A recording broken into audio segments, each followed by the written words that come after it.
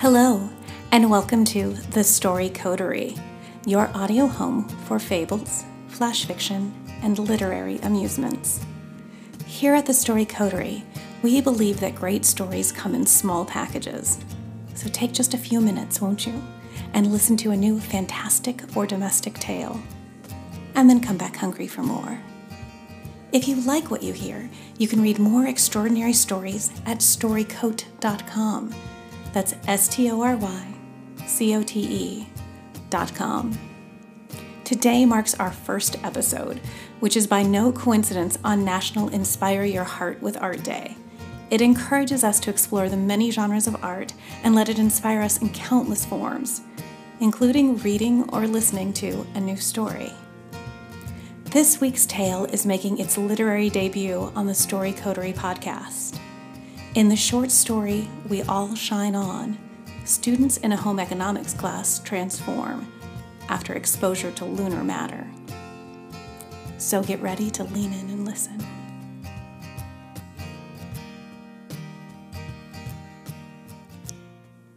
We All Shine On. We were all good girls before we touched the moon rock. Until then, we were sewing patch pockets on our midi skirts. Phyllis Brown still wore her tiny pre-engagement ring. We made curfew and seldom smoked. It was the year after a man had walked on the moon, and our school was already changing its name to Edwin Eugene Aldrin High. We had taken a bus to the Kennedy Space Center that fall. Some of us used the satellite display's photovoltaic solar panels to touch up our lipstick and tease our hair.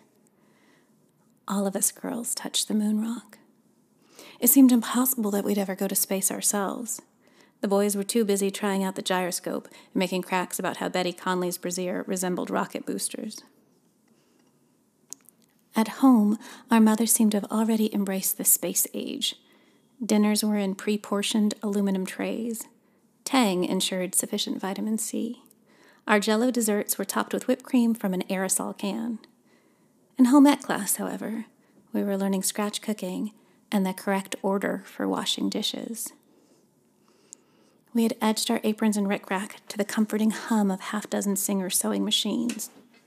We'd cried when our meringues were not perfectly sealed in our baked Alaskas, and we pulled humiliating hot puddles from the oven. Our culinary training was intended to prepare us for the happy domesticity of marriage and motherhood. Without it, how would we have known the proper ratio of shortening to all-purpose flour? How to rub a white candle across a recipe card to make it waterproof? But our fingers didn't function the same way when we'd returned from our field trip. Sheila Ann overcooked Swedish meatballs so badly that even Danny McKenzie wouldn't taste one, and he'd been carrying her books for almost a year. Pecky Picklesheimer, who we thought couldn't wait to get married and change her surname, said that she didn't give a damn if her poor preserving gave a man botulism. And if the attention that Betty's rockets got wasn't already enough, she went absolutely crazy with the electric shears. She cut 2 feet of corduroy of her midi and made it a mini that she wore proudly with patent leather boots. Right during class, Phyllis pulled back one pink rubber glove and tossed her ring into the dish suds. She'd pulsed the disposal, and the racket was terrible. When he'd ask her what had happened with her and Johnny, she'd only say that there had to be more to look forward to than living above a gas station and making a week's worth of meals from 1 pound of ground beef. After the moon rock, we'd smoked more, colluding behind the bleachers and loitering at the A&W or Dairy Queen. We had to wash our hair every night. We started saying no to boys we didn't care for, and yes, oh yes, to boys we did. We'd ask them out on dates and dances, even if it wasn't Sadie Hawkins Day. We started raising our hands in math class. Some of us asked to switch from home ec to shop. We teased our hair to structurally inadvisable silhouettes and hid cigarettes inside. Or we didn't, and grew it down past our derrieres and didn't care if we styled it in new and interesting ways. Sometimes our handbags did not even match our shoes. Back in home ec, we made a tunnel of fudge cake and ate the whole thing without utensils. like animals.